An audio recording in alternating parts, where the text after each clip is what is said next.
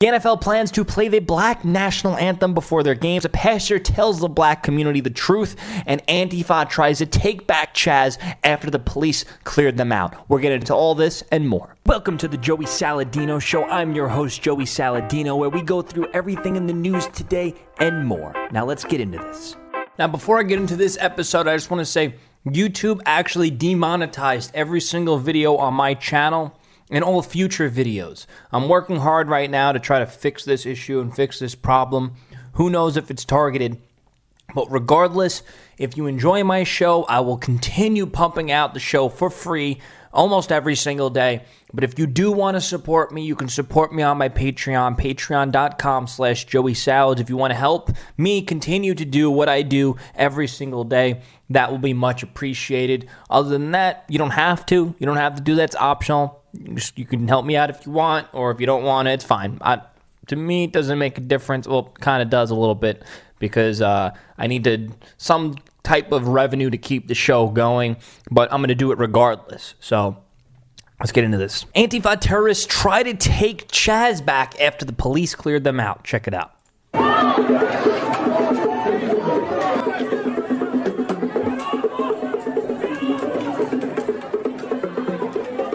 They're throwing bottles at the police.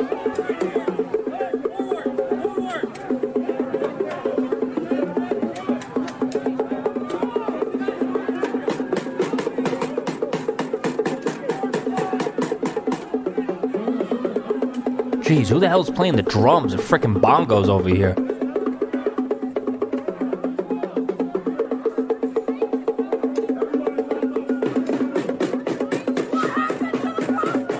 So this, by the way, I'm looking at it right now. I don't think I see one black person. It's all just white Antifa terrorist liberals. This is what happens when you have bad parenting. This is what bad parenting leads to. Keep an eye on your kids. Make sure your kids are going to school, get an education. Make sure they have their head on their shoulders, because you do not want them to turn into an Antifa thug or an idiotic liberal. You got to instill proper values into your kids. So that's where we're at. They're trying to create more Chazes and autonomous zones all throughout the country. I'm so glad that they finally took the initiative and made the order for the police to shut it down. The police took it back. I was talking about it on yesterday's podcast. They took back the police station that the Antifa did take over. And yeah, I mean, good for the police that can actually finally come in and do their jobs. To be honest, it looks kind of fun to be a riot police cop. I don't know what you would call it, a riot cop. It looks kind of fun. I'm not going to lie. You get to beat up on some Antifa terrorists. You get to get a lot of aggression and anger out. And it's fully justified, because they're attacking you, and they're wreaking havoc, and they're destroying the town, and they're leading to more people dying, and they're leading to injuries and people getting hurt. So you're kind of doing a good thing while it's kind of fun at the same time and dangerous. So I guess you get a little bit of a thrill out of that. But that's where we're at. And let's hope that no more autonomous zones pop up. And yeah, now this guy's 19-year-old son was actually murdered at Chaz, and this is his emotional statement on Fox News, and I want to share it with you guys. Incredible. These are kids, man. I'm 50 years old. Man, these are kids, man. They should have been stopped this a long time ago. It's starting to get, excuse me, but it's getting to the point, where, it's getting. Gotcha. I'm so sorry.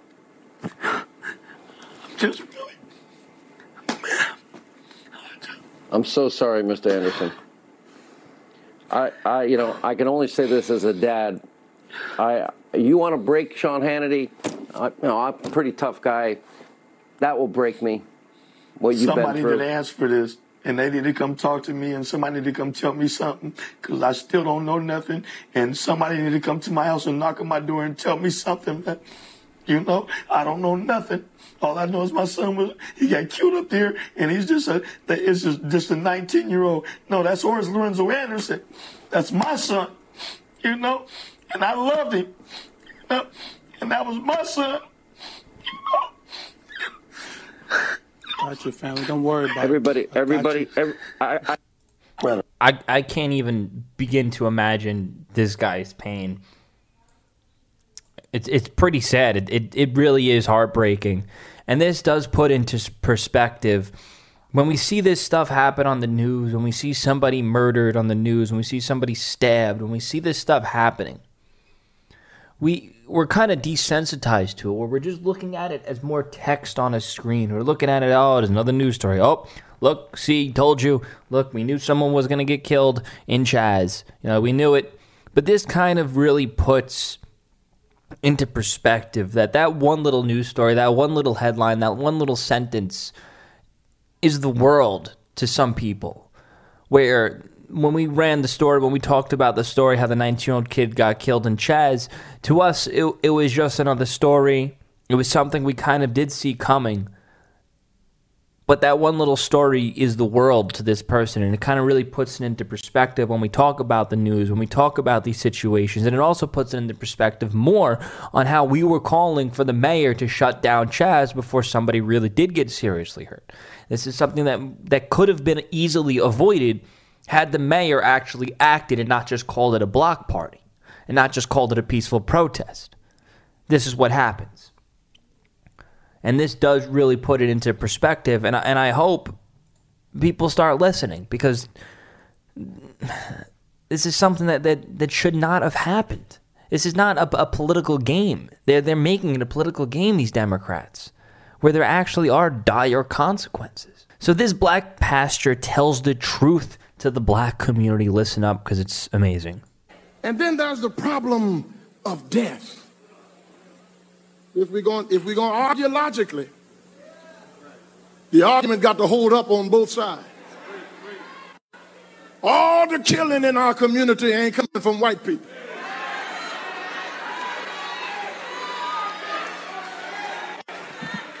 Come on, say amen if you can. We are killing one another.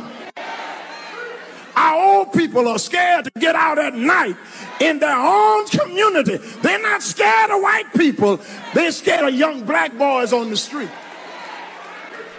Real quick, he's saying that our communities, we're scared of other black folks. Well, they are, because that's who's in their community.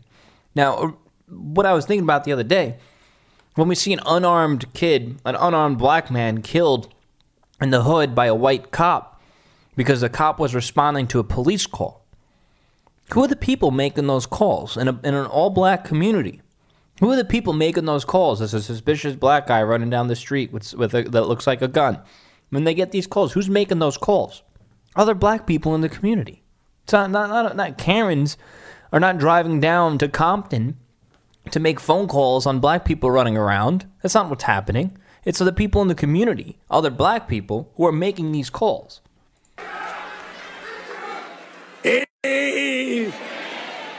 Man. No. All the killing that's going on ain't going on in River Oaks. It's going on in South Union, in Third Ward, on Cullen and Martin Luther King. Every street that's named after Martin Luther King across America is riddled with crime and death in the name of a man who stood for nonviolence. The church has got to accept some responsibility, because we in here singing and shouting on Sunday morning. Let's get out here and go tell that young black boy and that young black girl, we gonna teach you how to love yourself more than somebody taught you how to hate yourself. Pull your pants up. Take your nasty pajamas off when you get up in the morning to go outside. Wish I had somebody to help me. Act like you got good sense. Talk like somebody's raising you.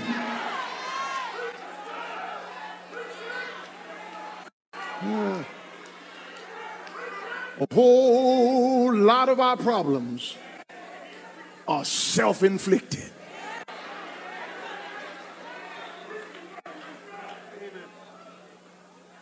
White people ain't breaking in my house. I wish I had a witness here. I mean, absolutely amazing. He really called it out for what it is. And I love how the community agreed. If to fix these communities, they need to fix themselves. It's not white people. We're not the problem. As he's saying, we're not barging into their houses and robbing them. We're not burning down their city streets. And that all ties back to what he was also saying, is we need to teach these people to love themselves more than they hate themselves, or to love others more than they hate themselves. Whatever it was, it still makes sense, and it holds true. And I think this is a big problem of a lot of these kids being born out of wedlock, getting raised in poor conditions and poor environments and bad parental figures, and them getting put in, not really put, but, they find their way into gangs, and they find their way of, they need to, being in a gang is part of toughness, robbing, and the whole gangster hip-hop culture, not all the hip-hop culture, but the gangster part of hip-hop culture, it's hurting the community. It's hurting the community pretty bad, because these kids, they're growing up wanting to be cool, wanting to be a gangster. I got to get a gat. I got to get a gun. And that's what they want. That's what they admire. That's what they see as being cool.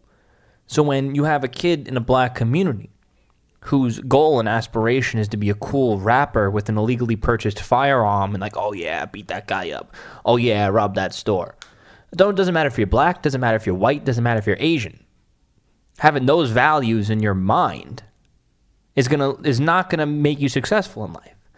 But if you have those values of, I'm going to go to school, I'm going to go to college, I have a plan, I'm going to get a degree, and then I'm going to use that degree to get this job, or I'm not going to go to school, I'm not going to go to college, I'm going to graduate high school, and then I'm going to go work here, then work there, work my way up, make the income, invest in that. If you have those aspirations, it doesn't matter if you're black, white, Hispanic, Asian, it doesn't matter. It has nothing to do with your color or your race at all. It has everything to do with up here, and how you're raised, and the values, and what you look up to and aspire to be. And if you grow up with those values, you will be successful. Even if you're not a multimillionaire, you'll be successful on a world standard regardless, and you'll be successful as an individual, as you, compared to you. Even if you're not going to be, even if you're making a mid-tier income, and you have a family, and you grow up, you have a family, you can survive. You can live a happy life doing what you love. You don't have to worry about being on the run from the cops. You don't have to worry about getting in a fight in the streets or getting shot and getting killed. It's all about your aspirations and the environment. And these communities need to break out of that negative environment. So the NFL plans to play the Black National Anthem before Week 1 games. Who else does not plan on watching because of NFL trying to be so regressive? The NFL playing the Black National Anthem before each game is segregation at its finest. If we can't all be together as one under the national anthem, then we are not a united country. So let's figure out what the Black National Anthem actually is. The NFL plans to have a song, Lift Every Voice and Sing, known as the Black National Anthem. So there's this song, Lift Every Voice and Sing. Let's see, maybe I could play a little clip of it without getting flagged. Today, Flag Day. Lift every voice and sing. Lift. So introduced in 1900 as a poem by African-American educators and activist James Whittle Johnson. Haven't you noticed that they never did this under the 8 years under Obama? It's only now. And the problem with this, big time, is that this is literally segregation. We need to have, we're going to have a black flag now next? Instead of having the American flag, we're going to have a black nation or a black power flag instead of this flag? It's not a pledge. It's not an allegiance. According to the source, Lift Every Voice and Sing will be played before the Star-Spangled Banner. This will begin the nationally televised game for the season, which on September 10th, when the defending Super Bowl champs of the Kansas City Chiefs host the Houston Texans. The song also will be played during the full slate of those Week 1 Sunday games. They're probably going to do it just once just to see the reaction, but it's probably going to lead to them doing it more because then once they get rid of it, if people don't really like it, once they get rid of it, all the people who don't watch football, all the Black Lives Matter crowd, all the liberals are going to be canceling the NFL, and then they're going to cave to the pressure, then they're going to do it again. So Lift Every Voice and Sing was written as a poem by Joss Whedon Johnson, according to the NAACP's website.